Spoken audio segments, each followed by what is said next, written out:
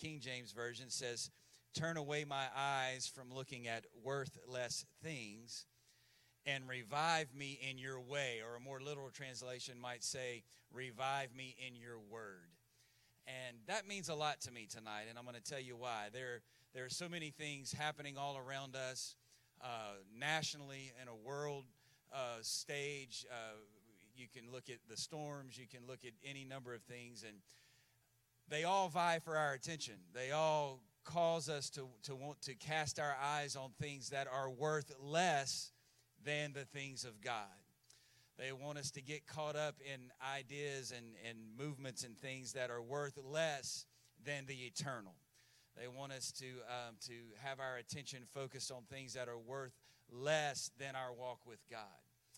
And I don't want that to happen in my life. I want to stay focused on what is true. Upon this rock I will build my church, the Bible says, Jesus said. And so I don't want anything to cause me to look away or to cause me to become so caught up in current events that I forget the big picture, I guess is what I'm saying.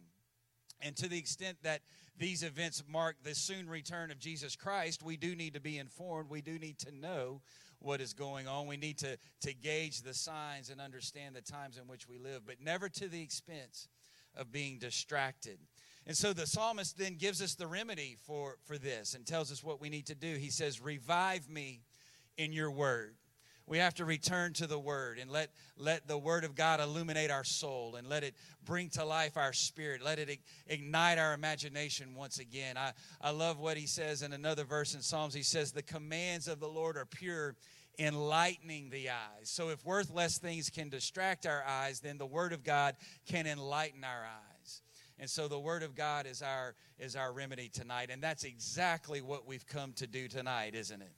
We've come to study the Word of God. We've come to let it be a lamp unto our feet and a light unto our path. So as Pastor comes to break the bread of life tonight, would you just clap your hands one more time to Jesus and thank Him for His blessings tonight? God bless you. Thank you, Brother Dave, and good to see everybody here tonight. And thank you so very much for coming. And glad to see you. And thank you for making the effort, taking the time to be in Bible study tonight, and considering what's going on all around the campus. It looks good in here tonight, and very excited about that.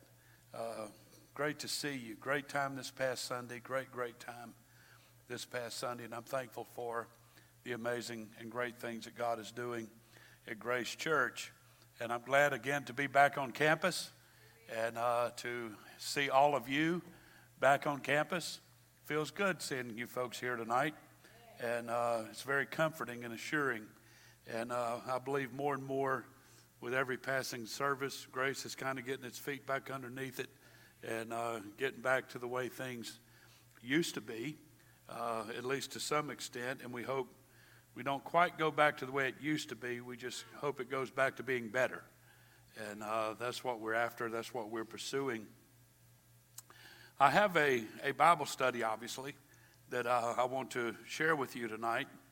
But before I begin, some of you have already beat me to the draw on at least a part of this, and that is opening up your homes for fellowship and what have you.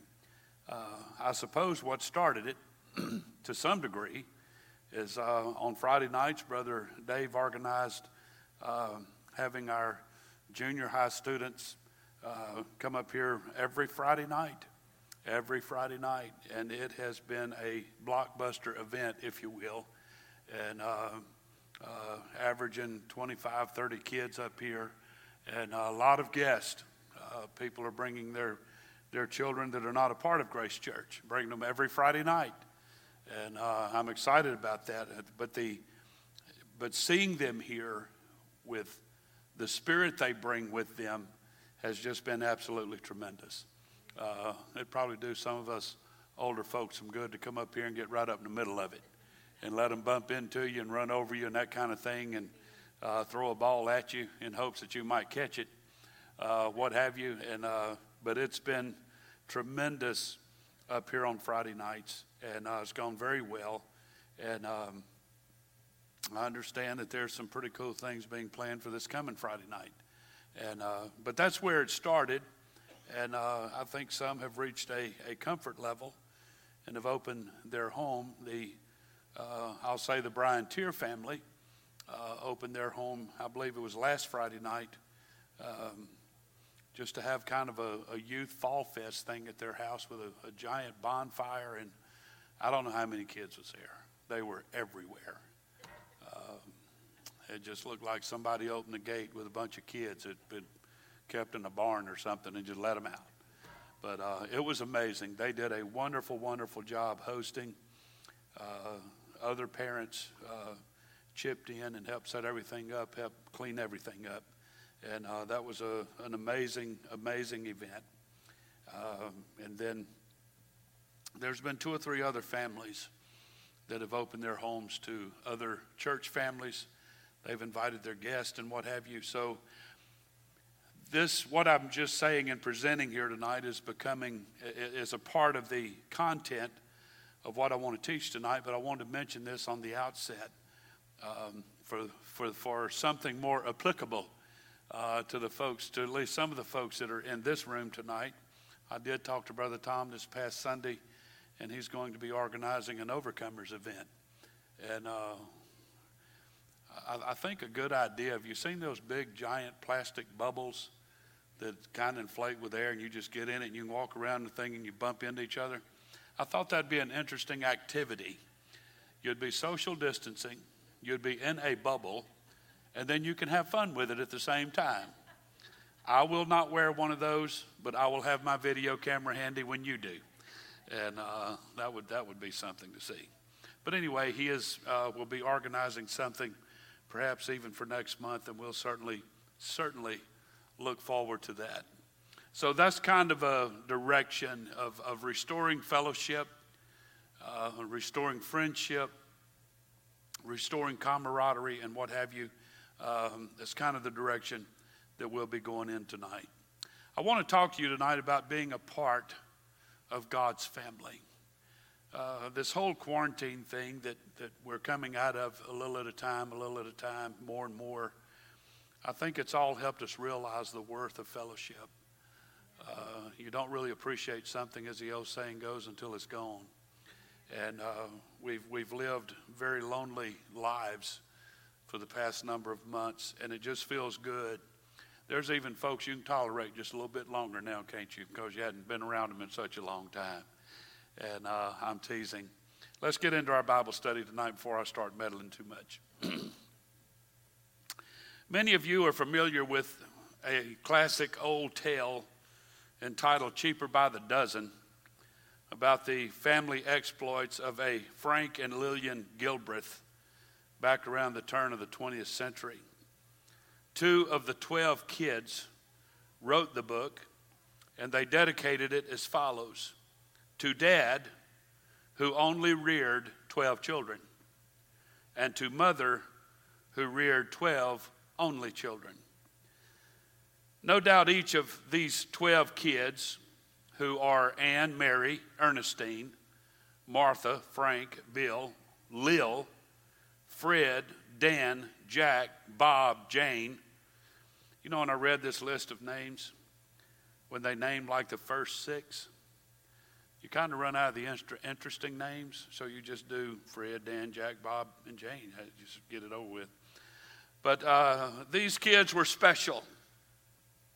They were unique and important to these very talented and very sleep-deprived parents. These 2 newlyweds, Frank and Lillian, were on a train heading out of Oakland on their wedding day, holding hands.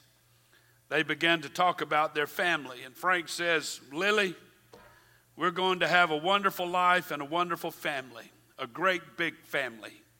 And she agreed. "We'll have children all over the house, from the basement to the attic." And so as they rode into this new life, they agreed to have 12 kids. You'll see in the picture there's only 11. One passed away at 6 years old. So when they agreed to have 12 kids, he took out a piece of paper and wrote on it, don't forget to have 6 boys and 6 girls. And over the next 17 years, that's exactly what they did. So I'll ask you tonight, why have parents here in our own church family gone ahead and deliberately had babies? For what purpose do we create someone in our image? Why do we go through the hassle and expense of growing our families? We've discovered Wednesday night before last that God put us in this world for the purpose of Him loving us and having us love Him. We call that worship. We were planned for God's pleasure. Now here's God's second purpose. We are formed to be a unique part of His family. In Hebrews chapter 2 verse 10, the Bible said, "For it became Him, for whom are all things, and by whom all are all things, in bringing many sons unto glory, to make the captain of their salvation perfect through sufferings." One translation said it this way: God is the one who made all things, and all things are for His glory. He wanted to have many children to share His glory. The scientific principle is called the anthropic principle. It points to the design of the universe, all of the intricate evidence that everything around us is carefully calibrated and designed to support human life, to make it possible for God to have a family here on this planet. The earth is the only planet that we know of that God did this. You'll notice the adoption motive or theme found in the Bible, especially in the book of Ephesians. You'll notice His unchanging plan has always been to adopt us into His own family by bringing us to Himself through Christ. Actually, think about it. The entire Bible is the story of God building and restoring a family. And not just one that's here for a while and then breaks apart. You and I are in His mind as a part of an eternal group, a forever family. So there's something that I know, and there's something that you know. I've watched some of you folks work at building the family, meaning your own. I've seen you with diaper bags and car seats, and I've seen you babysitting. I've watched as you administer discipline. I've been there when you taught your kids to pray and sing and listen to stories about Jesus. I've seen you spend time and money and energy on making your family strong and healthy. It takes more than just being in default mode or just enjoying a romantic night and then having a free baby come down the chimney 9 months later. Building a good family is work. It's always been work. It always will be work. God's first purpose for putting us here is to give Him something to love. His second purpose for having created us here is to be His family. We need to focus on being in His family, and we need to work on it. So first of all, it says, as it says in 1 Peter 2:17, to love your spiritual family. This is part of our purpose. It's part of our purpose to love our spiritual family, to love this family that we call the body of Christ. I believe God means the Christian church in general. I believe He's talking about the apostolic church.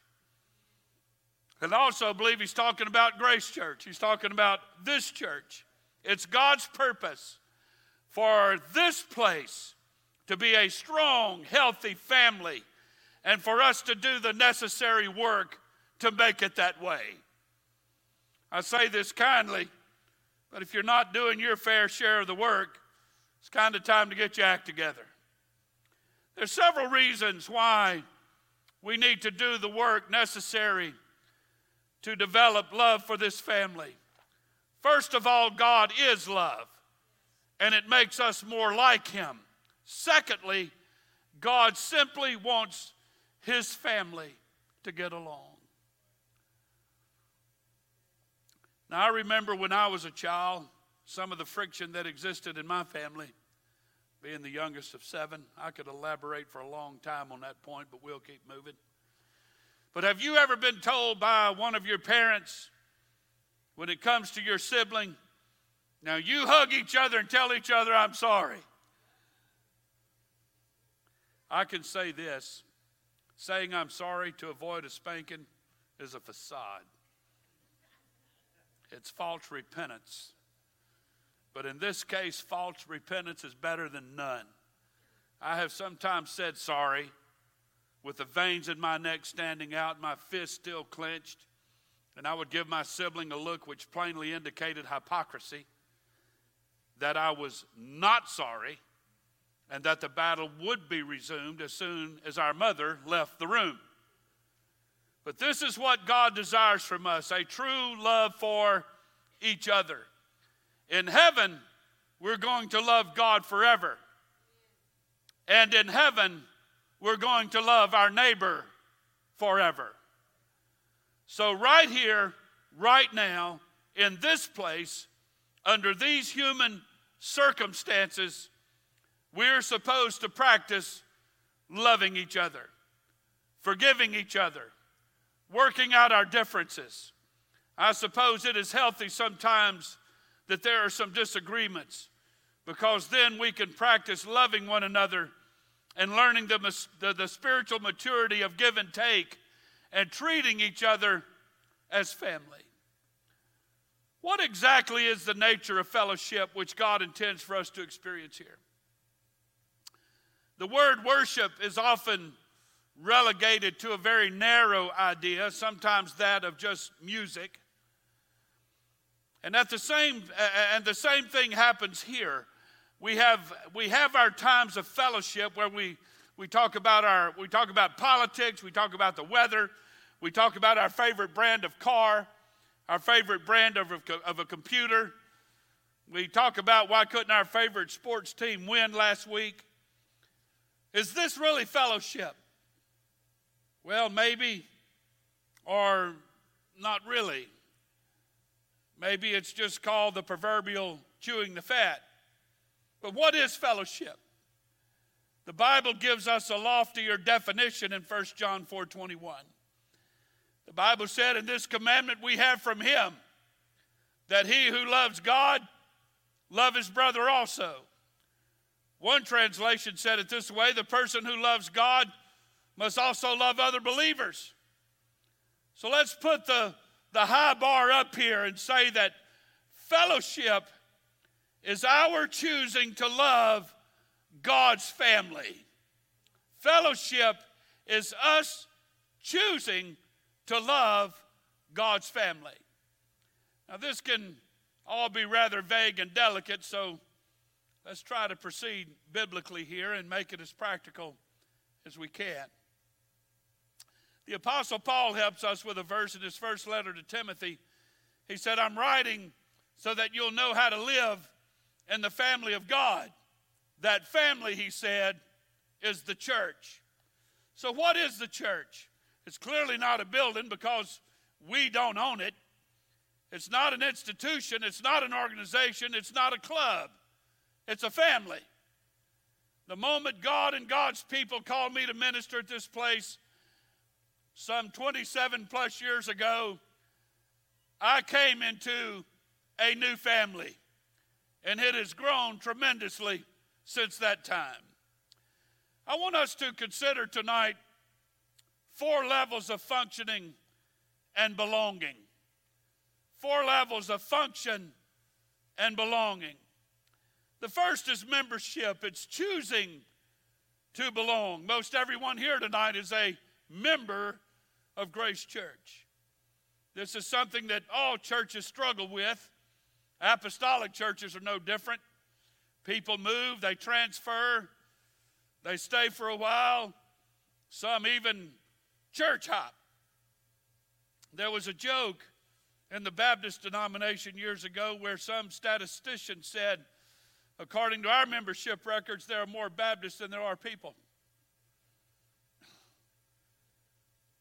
I'm kind of leaning in that direction with the apostolic people.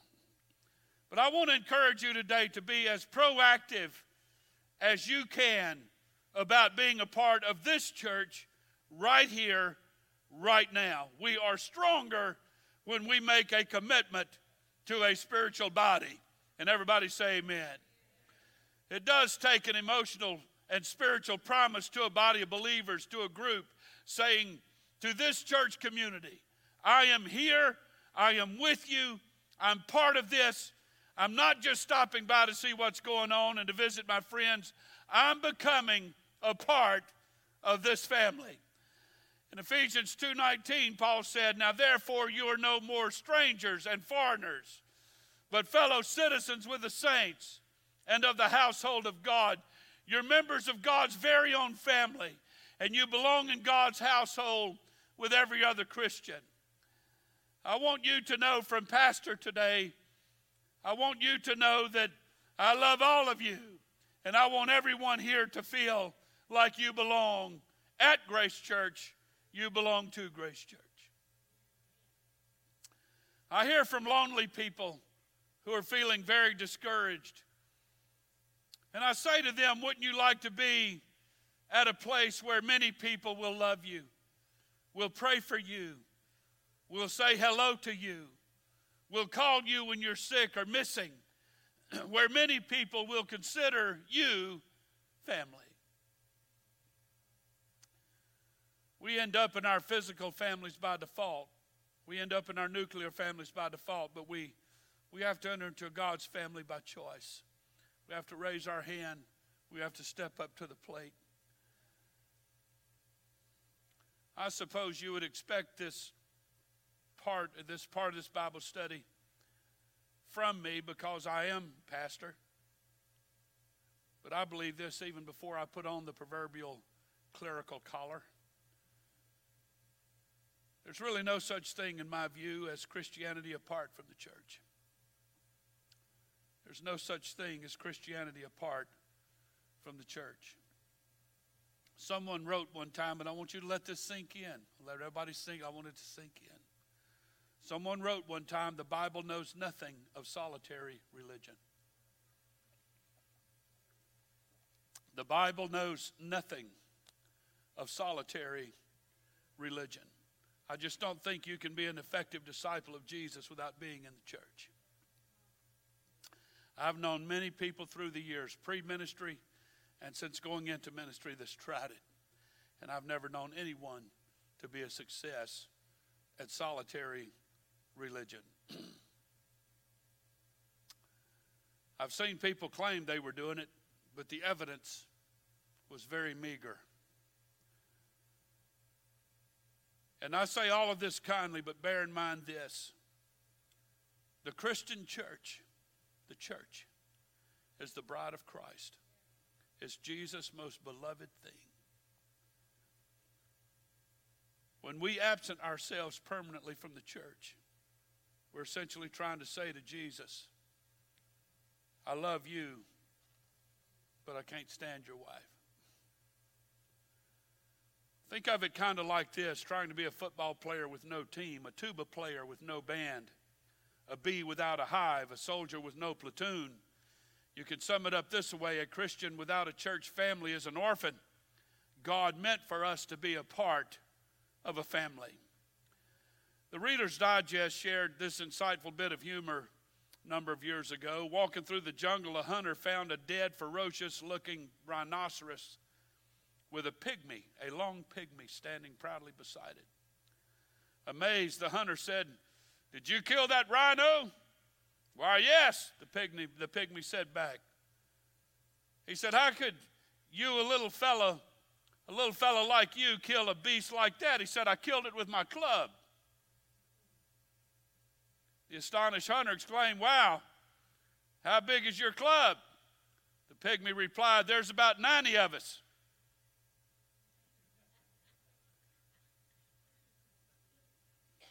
So you see, there there is power in this family, in this church body, that cannot be matched at your home by yourself.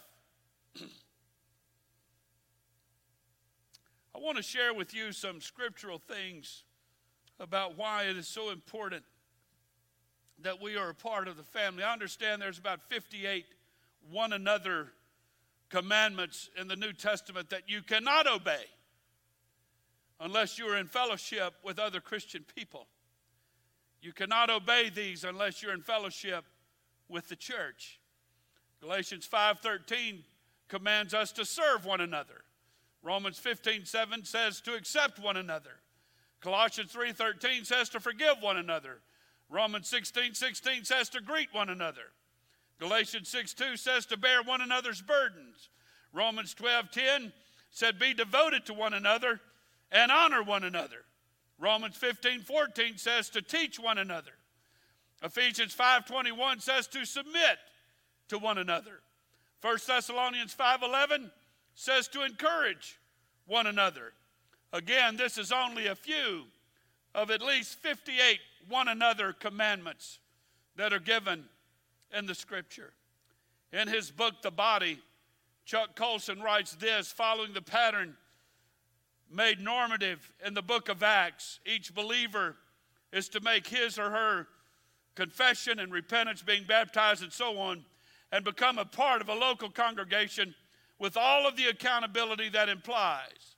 So membership in a church particular is no more optional than membership in the church universal. He went on to say, unfortunately, it is not uncommon for Christians to drift from congregation to congregation, usually where their friends lead them or where the pastor happens to give the most satisfying message. Many have no sense of roots or responsibility, and some never join a local church. So I believe tonight one reason why it's important to be a joiner, to be a member, is because the church meets our needs and we meet the needs of each other. Romans 12:5 states, in Christ we who are many form one body, and each member belongs to all the others. As you will readily agree tonight, a liver and a kidney and a heart and lungs need to stay in one body. They don't function well by themselves outside the body. As a matter of fact, they don't function at all. But they help to build up that body. It's kind of like a baseball team. The biggest success has come when the same guys are out there on the field day by day. And what our church honestly needs today is a strong group of people, men and women, who are consistent pillars here, present week by week, building up this body right here. By the way, just as there are weddings where a person joins a new family in a public way, this family here has the same thing. So the first level of fellowship is membership. It's choosing to belong. The second thing that I want to talk to you tonight about, and I'll mention three things under this heading, is friendship and caring, or friendship and sharing. Clear back in Eden, families were made for sharing. Bob Hope grew up in a family with a lot of brothers. He once said, we handed down pants until the seat was so threadbare, I could sit down on a dime and tell you if it was heads or tails. I've been pretty close to that myself, being the youngest of seven. I read a line by comedian Bernie Mac who talks about sharing this away. He said, there were 13 kids in my family. We were so poor we had to eat cereal with a fork so we could pass the milk to the next kid. I've heard a lot of things about being poor, but that's poor right there, buddy. Go easy on the milk. Acts 2:44 describes the New Testament church. All the believers met together constantly and shared everything with each other. Some wonderful things happen when we meet with each other and share. Some of you here tonight have friendships that go back 20 and 25 years, and perhaps even more. One thing that's true is this: the friendships and the sharing will be as good as we make them to be. We all know how to make friends and keep them. We either invest the time or we go home to ourselves and perhaps just watch television. But this church right here can be as rich in sharing and friendships as we decide to make it. So let me mention again 3 things under this heading we should share with each other. I'm going to go ahead and make it 4. The first one, if you own a vacation home in Maui, I think you should share that home with those of us that doesn't have one. But moving on beyond the material bribes here, what else is there to share? We can share our experiences.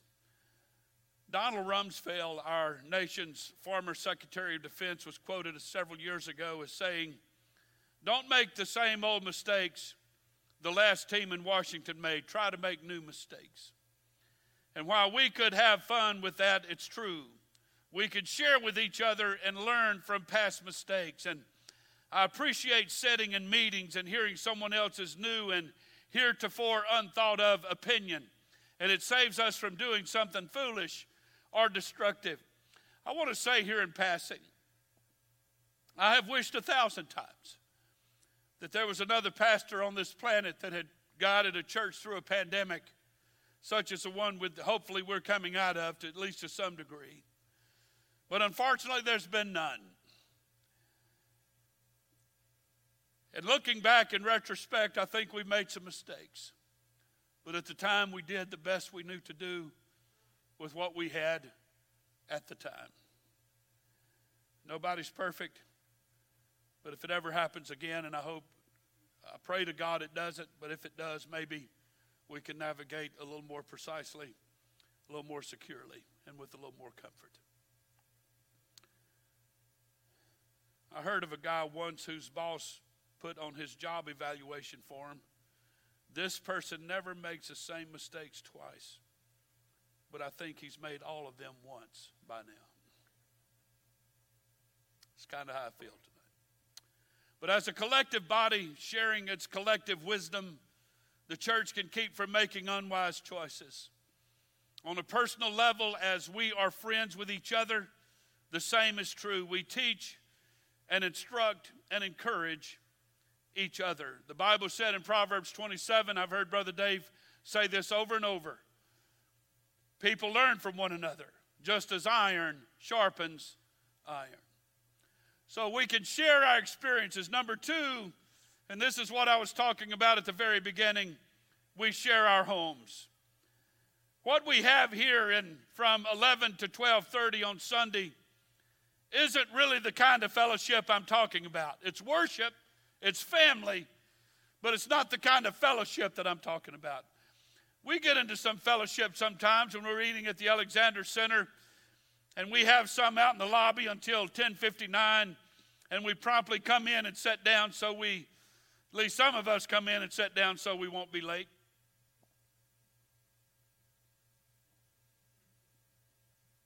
But true fellowship happens in smaller groups. True fellowship happens in smaller groups. I was invited, I've said in jest over and over, and I think people are finally starting to hear it. When our church was in Baker with 40 people, everything that went on, Pastor and Sister Murph was invited to. But something happened, man. When you cross 100, 150, even 200, you ain't invited to nothing. Oh, we don't need him here no more.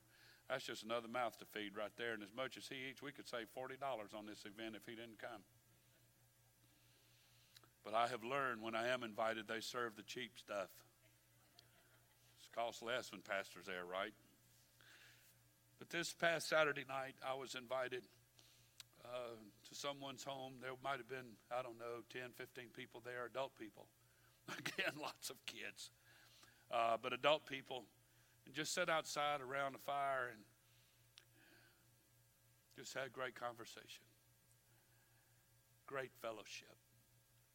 The hearts of those that were there were merry. They were positive. They were upbeat. It was encouraging. I felt amazing when I left. Over the past month and a half, I've had the opportunity to be in a number of our church families' homes. And I can promise you the environment is different than when I was there pre-COVID.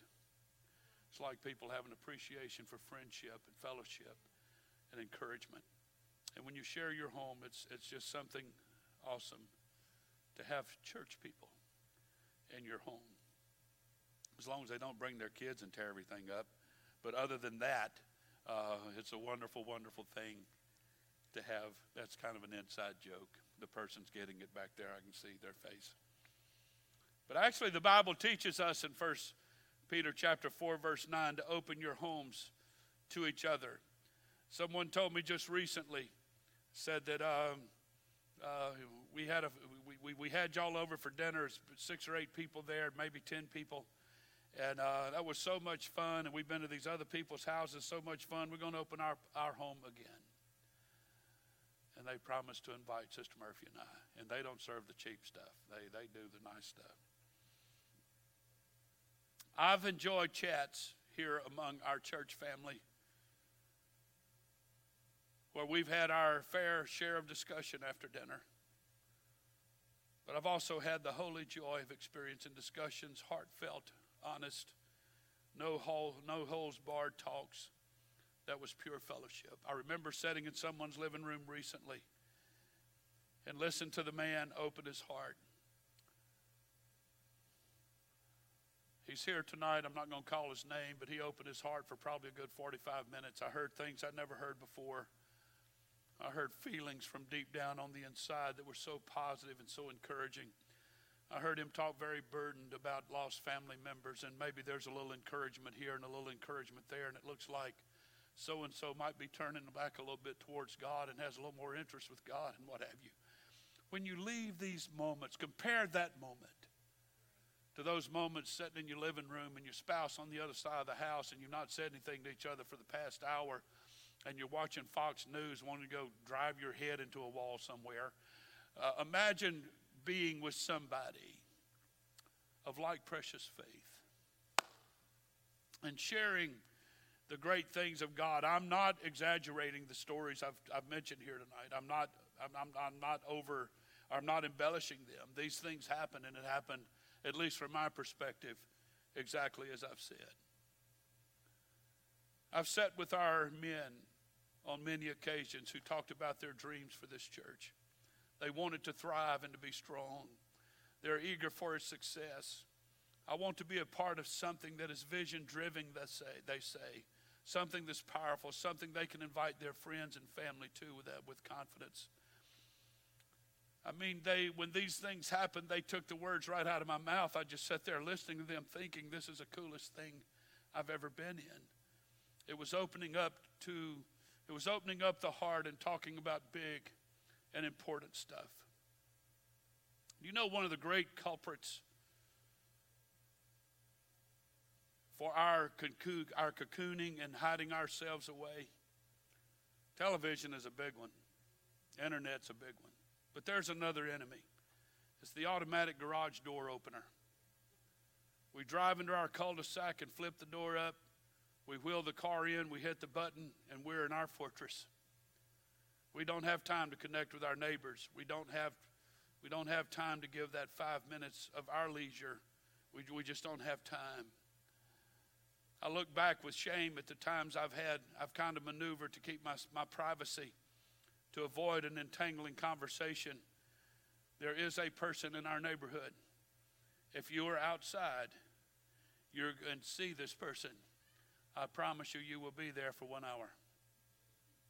Unless you very rudely just walk away while they continue to talk and repeat the same thing over and over and over.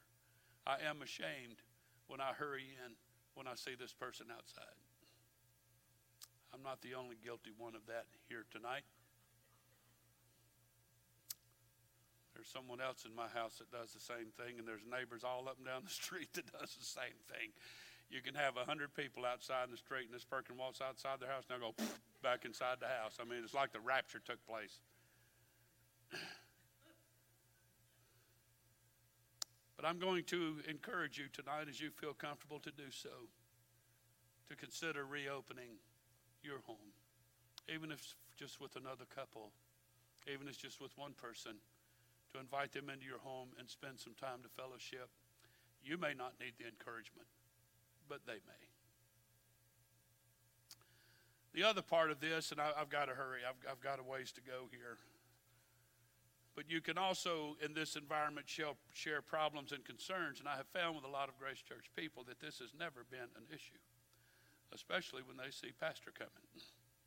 Oh, here he comes. Here is a great opportunity. I just took a spoonful of Pepto-Bismol, and I'm going to regurgitate everything on my inside all over him when he walks up. So we don't have problems, any worries about sharing problems and concerns. I hear about doctor's appointments and everything that happened at that doctor's appointment. Everything.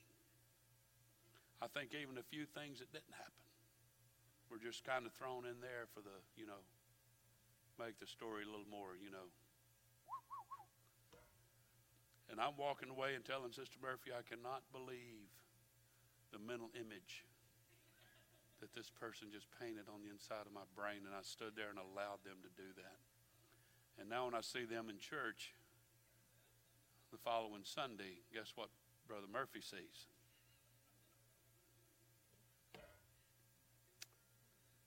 But believe it or not, God's word invites us to share our problems and our concerns, and part of pastoral shepherding is to endure those moments that make me need to go to the doctor myself when I'm done.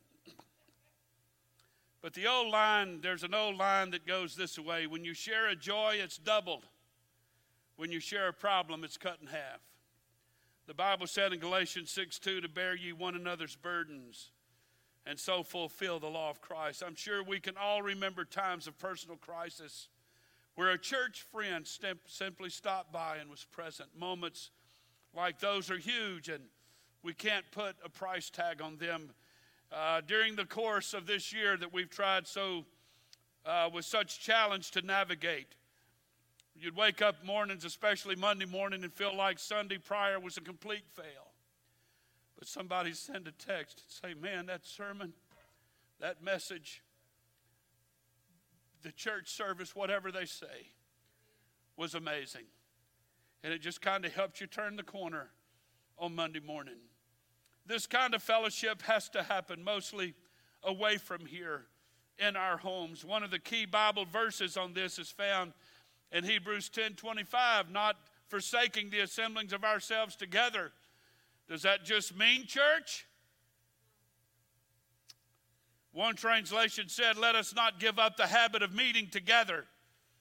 The author writes, instead, let us encourage one another. People lose their jobs, and the church family is here. Moms miscarry, and the church comes over. Teenagers are sometimes arrested. It's happened here, and friends come by and say, hang in there. I understand. Someone goes through a divorce, and the church is there to say, we will love you, we're not going to judge you, and we pray that better days are ahead. It's the beauty of fellowship in the church.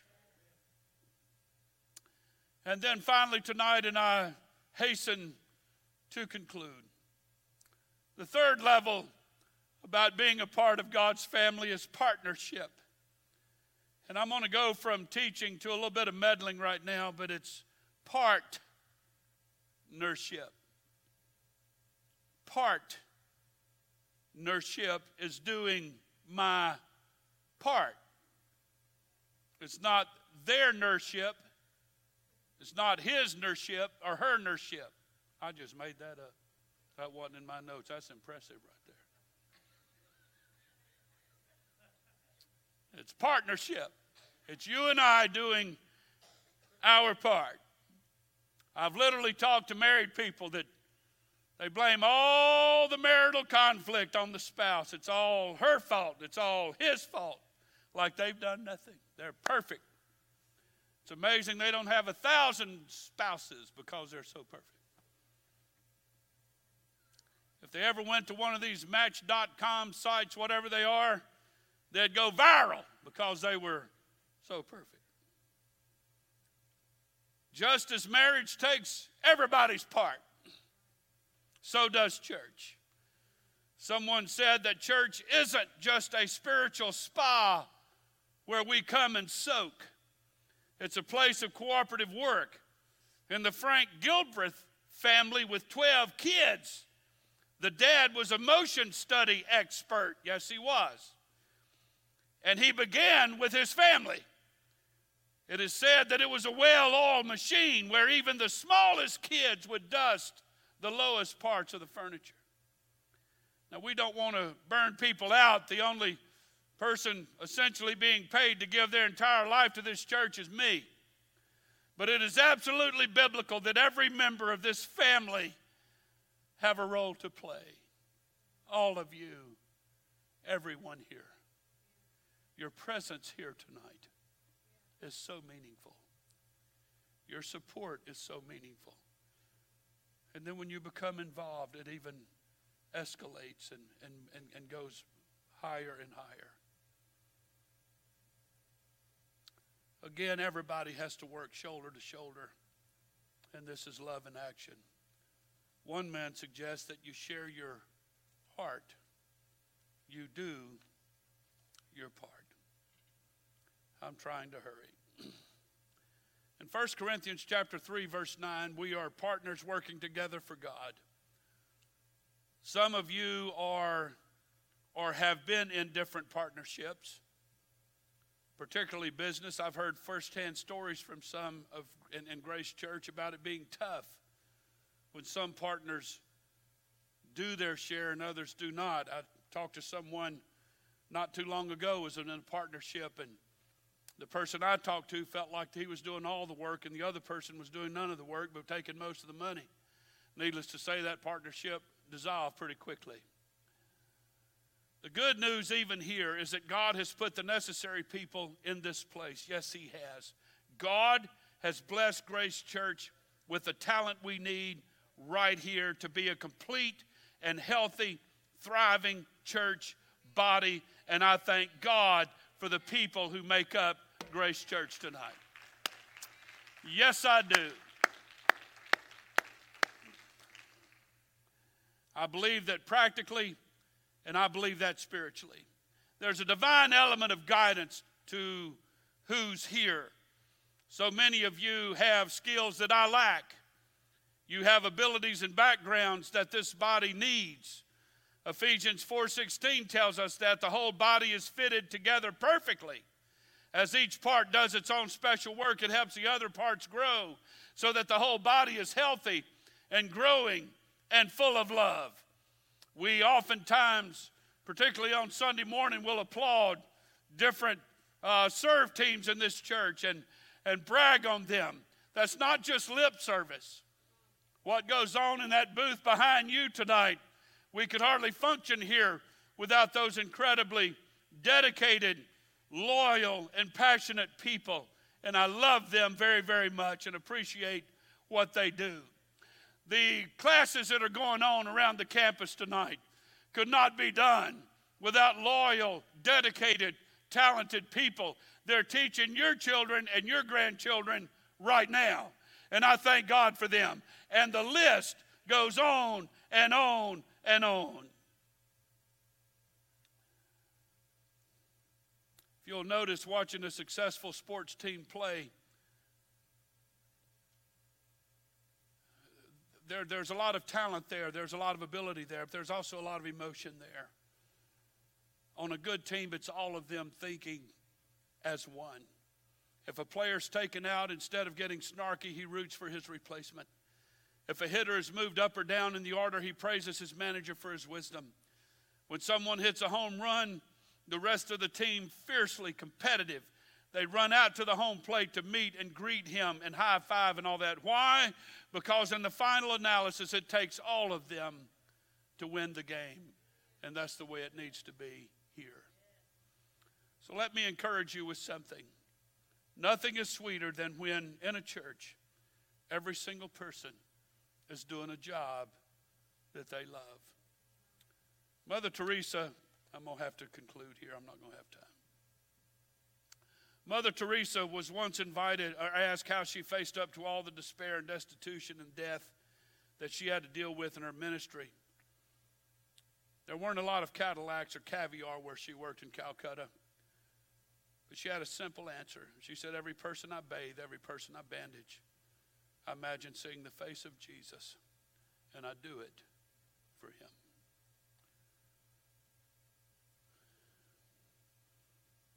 And then finally tonight, and I'm concluding, kinship. Loving believers like family. The final level of fellowship is kinship. Loving believers like family. We can all recall chores or duties we did for a family member simply because it was the right thing. We didn't feel like it. We knew it wouldn't be fun. But sometimes we do the loving thing despite our selfish feelings. Sister Murphy got the most incredible card in the mail several days ago. It was a thank you card from a family member that was displaced from Lake Charles to here because of the hurricane, and she came here with COVID. She had been diagnosed with COVID. Sister Murphy stepped up to the plate and made sure that if she did not herself deliver food, made sure that food was delivered to her, took her to every doctor's appointment, and walked her through her recovery of COVID. This person sent her an amazing thank you note, a beautiful gift card. And Sister Murphy and I both agreed she had to do neither. Wasn't necessary. She was family. And that's what you do for family. I've seen people at Grace Church step up to the plate and do things for one another that astounds me. The heart, the passion, the care, the drive. C.S. Lewis once had someone complain to him. Said, I don't feel any love for so-and-so. To that he replied, if you did love them, what would you do? Whatever it is, go do that anyway. What is kinship? When someone dies, we notify the next of kin. So it's a close inner circle. It's the people you do the hard things for. It's waiting for hours in the lobby of the hospital. I remember when Sister Murph was hospitalized in Alexandria several years ago. Talk about feel like a genius. I walked outside, passed out in my car, was nauseated outside my car, saw a guy passing by and said, go get me help immediately. I thought I was having a heart attack. I thought I was dying in my car. I ended up in the emergency room. So finally, when I didn't show up back to her room, she asked one of the medical people, where's my husband? Oh, he's in room whatever in the emergency room. And I wasn't visiting anybody. I had an IV hooked up and all that kind of stuff. But I was amazed when Brian Tier walked into the room, drove all the way that distance just to see how Brother and Sister Murphy were doing. It's those kind of moments that you can't really share with people unless you're in the church.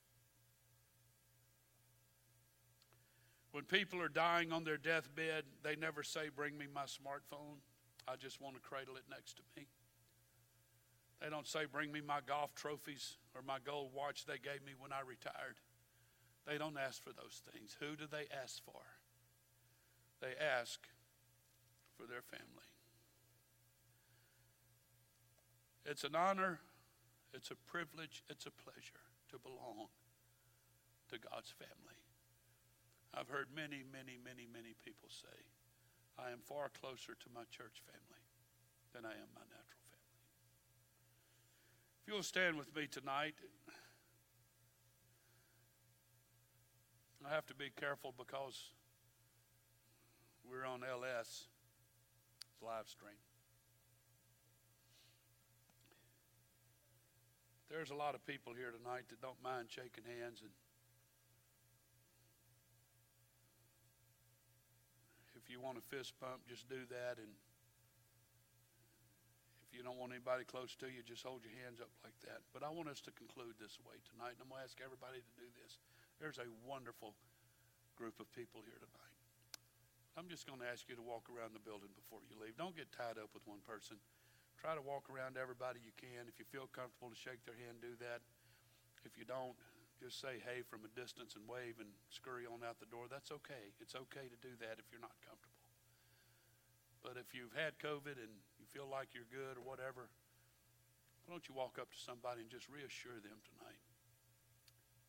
I love you. I love you. And if it's somebody you're comfortable with or whatever, this may be a little awkward because when you don't say it, everybody will get the point. But if you're comfortable with it, maybe you can walk up and say, hey, I'd like to have you over pretty soon, or let's go out and have lunch pretty soon. Let's bring back an environment back to Grace Church between one another that maybe we've lost a little bit. What do you say? Let's appreciate the privilege of being a part of God's family. Would you do that?